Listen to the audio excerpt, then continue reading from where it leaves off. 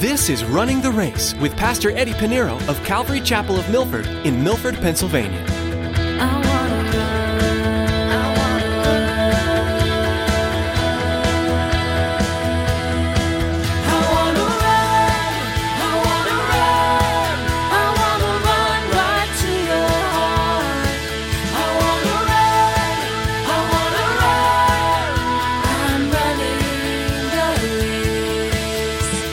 Sometimes we need to go back to basics.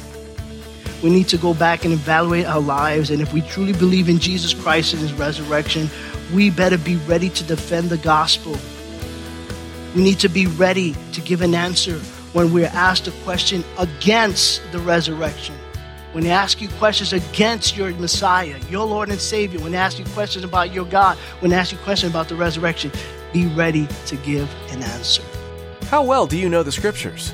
Well, we might be coming into some days where we're tested in this area, and not by a friendly Sunday school teacher, but by antagonistic, worldly people and authorities. In today's message, Pastor Eddie teaches on Paul's trial before Festus. Like Paul, there may very well come a time when we have to defend our belief in Jesus and his resurrection. Are you ready? If not, then open your Bible. Now let's join Pastor Eddie with today's edition of Running the Race.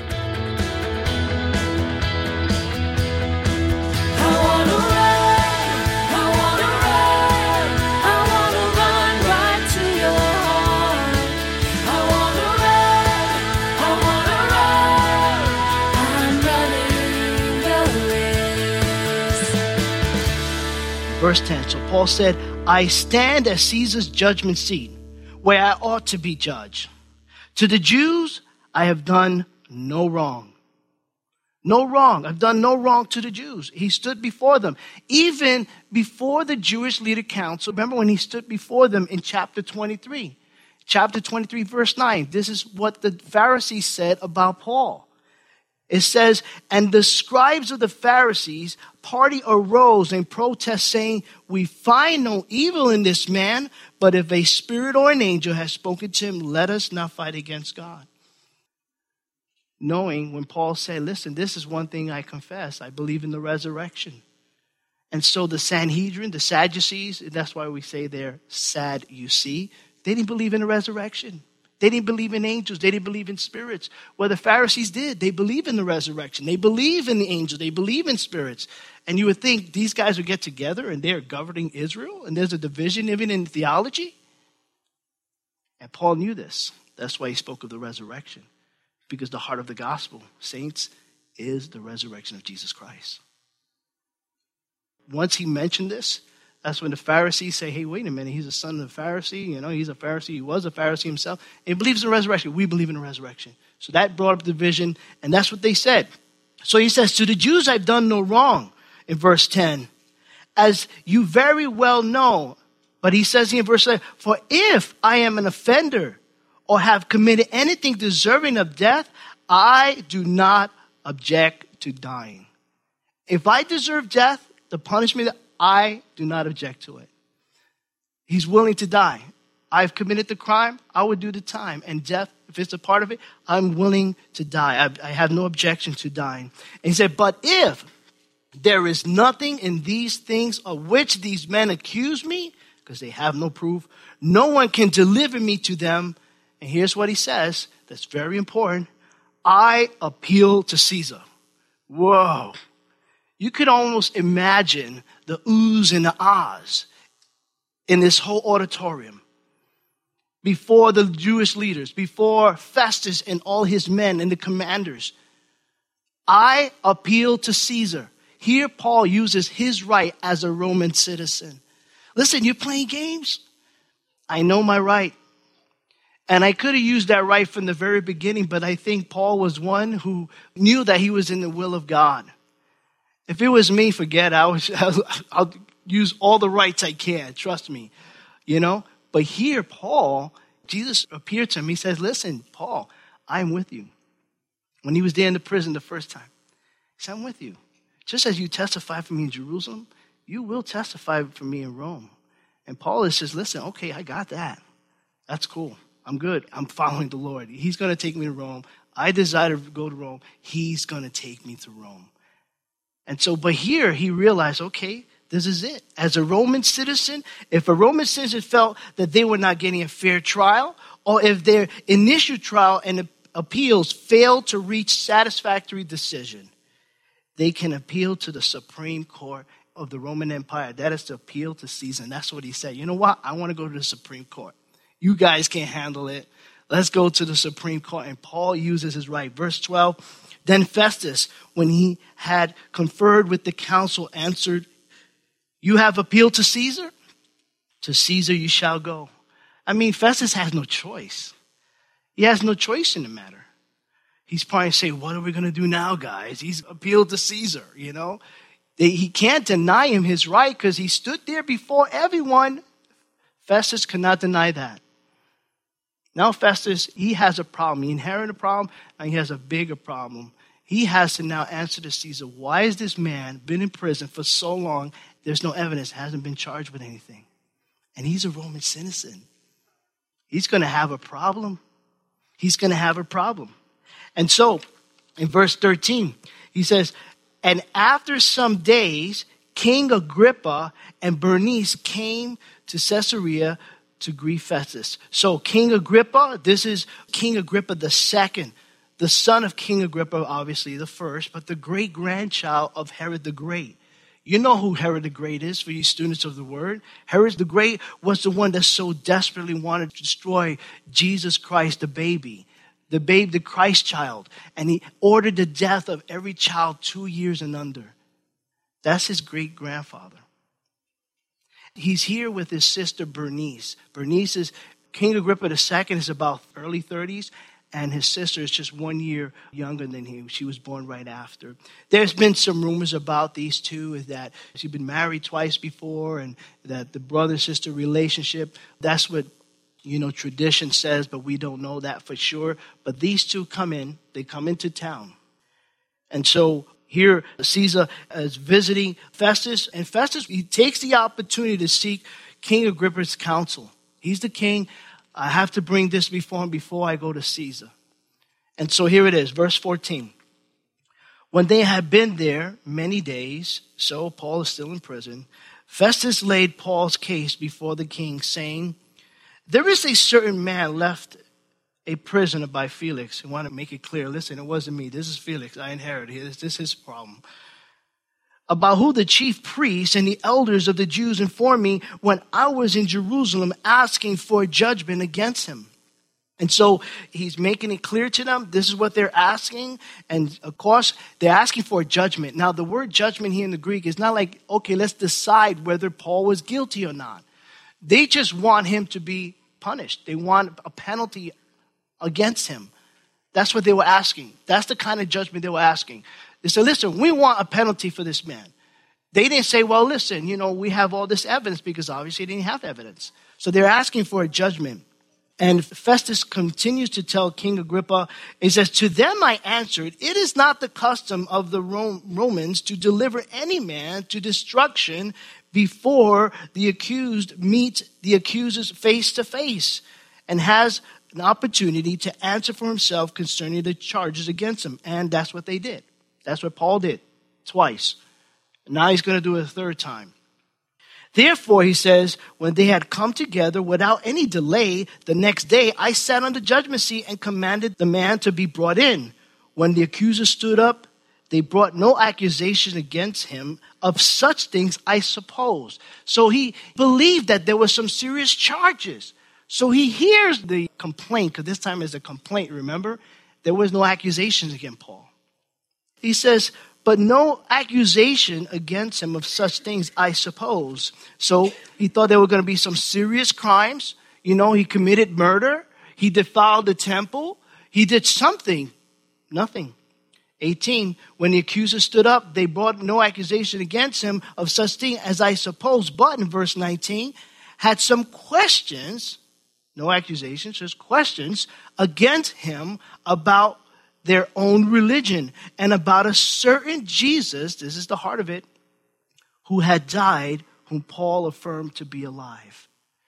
That's what it was all about. It wasn't about the riots. It was a lie. It wasn't going against Caesar. It wasn't against the temple. It wasn't against the Jewish law. Paul interpreted the law. But it was because the question is against Jesus Christ and he's alive. The question is about Jesus and his resurrection. And can I tell you, that is always going to be the root of the problem. When the world is against Christianity, when the world is against the church, it's not for anything but because of Jesus and his resurrection. He's alive. These Pharisees are going against him. This time around, the Pharisees didn't have the great lawyer Tertullus with them. They didn't accuse him, as they did in chapter 24, of being a plague, a creative dissension among the Jews and throughout the world. They didn't accuse him as being a ringleader of the sect of the Nazarenes, which is the people of the way. They didn't accuse him of trying to profane the temple. No, all they did was ask questions against Paul. The question was against what Paul believed. The question is against what you and I believe, and that is Jesus Christ and his resurrection. It's to mock it. It's to be a skeptic. It's to mock your belief as a Christian. That's what it's all about. And that's what we're going to have today. That's what we're having today. It's been going on for some time now. There will always be a case today against the church and those who believe in Jesus Christ and his resurrection. Listen, saints, if anything you know about your belief in Jesus Christ, you call yourself a Christian. I'm not talking about by title. I'm talking about being a real Christian, living for Jesus Christ, and boldly speaking of Christ with your coworkers, family, and friends, that everybody knows you, and they mention your name is associated with Jesus Christ. And if you're that Christian, not by name, but a real Christian, you need to understand that the power of the gospel and the heart of the gospel is Jesus and his resurrection. That's the power of the gospel. It all centers around Jesus. Because, it could have been a nice story of Jesus, being here doing his earthly ministry. We got 4 gospels. And some of those gospels, if they didn't have the ending of those gospels, speaking of his resurrection, then it would have been a nice story. Yeah, he died on the cross. He performed all these miracles and raised people from the dead. But what good is all that if he didn't raise from the dead? The empty tomb is the receipt of who Jesus claims to be. Who he claims to be. He is the Son of God. He's the Lamb of God. And that's the heart of the gospel, is the resurrection of Jesus Christ. The world would not want to hear it. Pray that those would hear it, and hopefully you'll be the one to share that message of the resurrection of Jesus Christ. Hopefully you're that person. Because the only way the world can be saved and anyone can be saved is by the power of the resurrection of Jesus Christ. That is why the Apostle Paul boldly said in Acts chapter 23, verse 6, he says, concerning the hope and resurrection of the dead, I am being judged. And he's speaking about the resurrection, Jesus Christ. What did Jesus say? Jesus said, I am the resurrection. Paul wrote to the church of Rome in Romans chapter 1, verse 16. He said, for I'm not ashamed of the gospel of Christ. For here it is. For it is the power of God to salvation for everyone who believes, for the Jew first and also the Greek. When it comes to the resurrection of Jesus Christ, we're going to see skeptics. I'm pretty sure if you've been a Christian and you've been bold in your faith and sharing about Jesus Christ, you're going to have skeptics going to talk about this Jesus. More importantly, you're going to have questions about whether or not did Jesus actually arise from the grave. He is risen. They're going to be skeptics who are going to question you in that. Because now we have thinkers today. We have a lot of philosophers. And they want to know whether or not Jesus actually rose from the grave. And saints, I need to tell you that you need to know the gospel of Jesus Christ. You need to reevaluate your life as a Christian to see whether or not you can defend the gospel of Jesus Christ. There are churches today that are slowly pulling out the pages of their Bibles that has anything to do with the resurrection. All they want to do right now is tickle your ears. As long as they got a stadium full of people, they just want to tickle your ears. They don't want to speak the truth.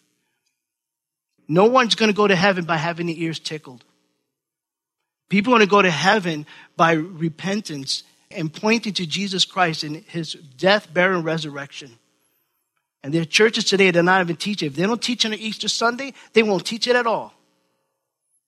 But that's the heart of the gospel, is the resurrection of Jesus Christ. That's why Paul's in prison right now. That's why he's going through so much. And that's sometimes I even question myself, am I really being bold for Jesus? Maybe I need to talk about the resurrection of Jesus.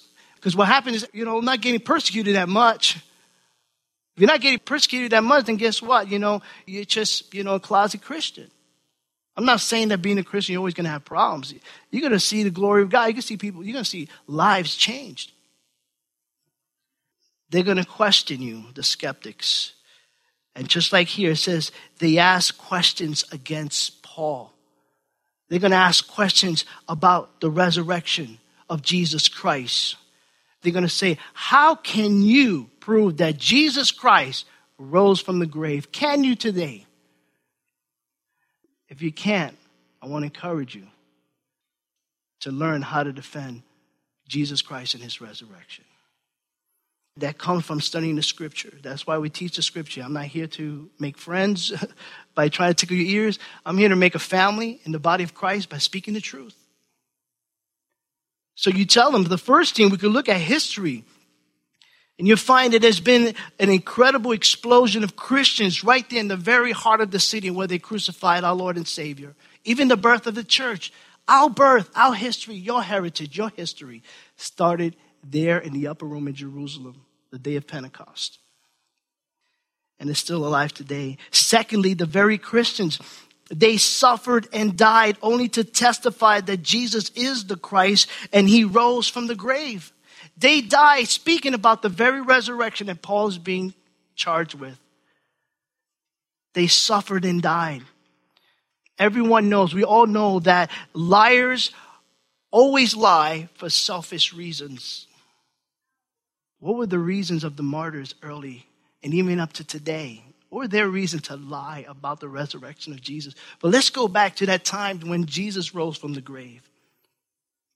Why would the apostles lie? Why would the disciples lie? Every single one of them, with the exception of 2, 10 had died a martyr's death. Judas committed suicide and, the Lord needed John. What was their motive? What did they get out of it by lying? Instead, these true Christians wholeheartedly believe in the gospel of Jesus Christ and his resurrection. What they got out of it was nothing but rejection, persecution, torture, and martyrdom. Think about that. Those are real Christians. And it kind of challenges me. And we live in a country where we still have the freedom. It's being taken away from us little by little. Little by little is being taken away from us. But we have every right to speak. There are so many Christians willing to die for the belief. Why were they willing to die for the belief? Number one, because they truly believed in Jesus and his resurrection. There were eyewitness accounts. And the scripture tells us at one time 500 saw the resurrected Jesus. And the scriptures tells us in the first chapter of Acts that Jesus was here for 40 days after his resurrection.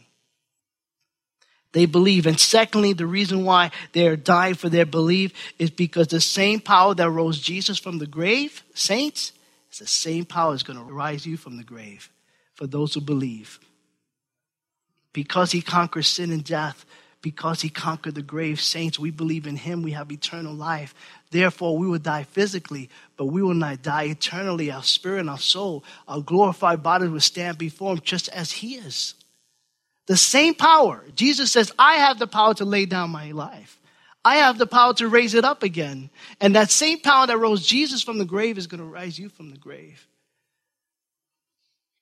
So they believe in the resurrection. And thirdly, we see the Old Testament prophets. There are over 300 messianic prophecies that spoke of Jesus the Messiah, just in the Old Testament alone. And there are numerous and hundreds of scriptures that talks about the Messiah, that he will die. Here's Psalms 16:10. It says, for you will not leave my soul in Shiloh, nor will you allow your Holy One, that's speaking of Jesus, your Holy One to see corruption. He will not see corruption. The same power that rose Jesus from the grave is going to rise us from the grave. Jesus fulfilled that prophecy, Matthew 28, verse 6, out of one of the 4 Gospels. He is not here, it says, for he is risen. And he said, come, see the place where the Lord laid. It's empty. They've witnessed Christ alive. 1 Corinthians chapter 15, verses 3-8. Paul writes to the church of Corinth, "For I delivered to you first of all that which I also received, that Christ died for our sins according to the scriptures, and that he was buried, and he rose again the third day according to the scriptures. And he was seen by Cephas, then by the 12. After that, he was seen by over 500 brethren at once, of whom the greater part remain to the present, but some have fallen asleep. After that, he was seen by James, then by all the apostles. Then last of all, he was seen by me also, as by one born out of due time." This is the resurrection, saints. Reason why I kind of park here a little bit, because Paul was able to defend himself. He was a scholar. He was a Pharisee.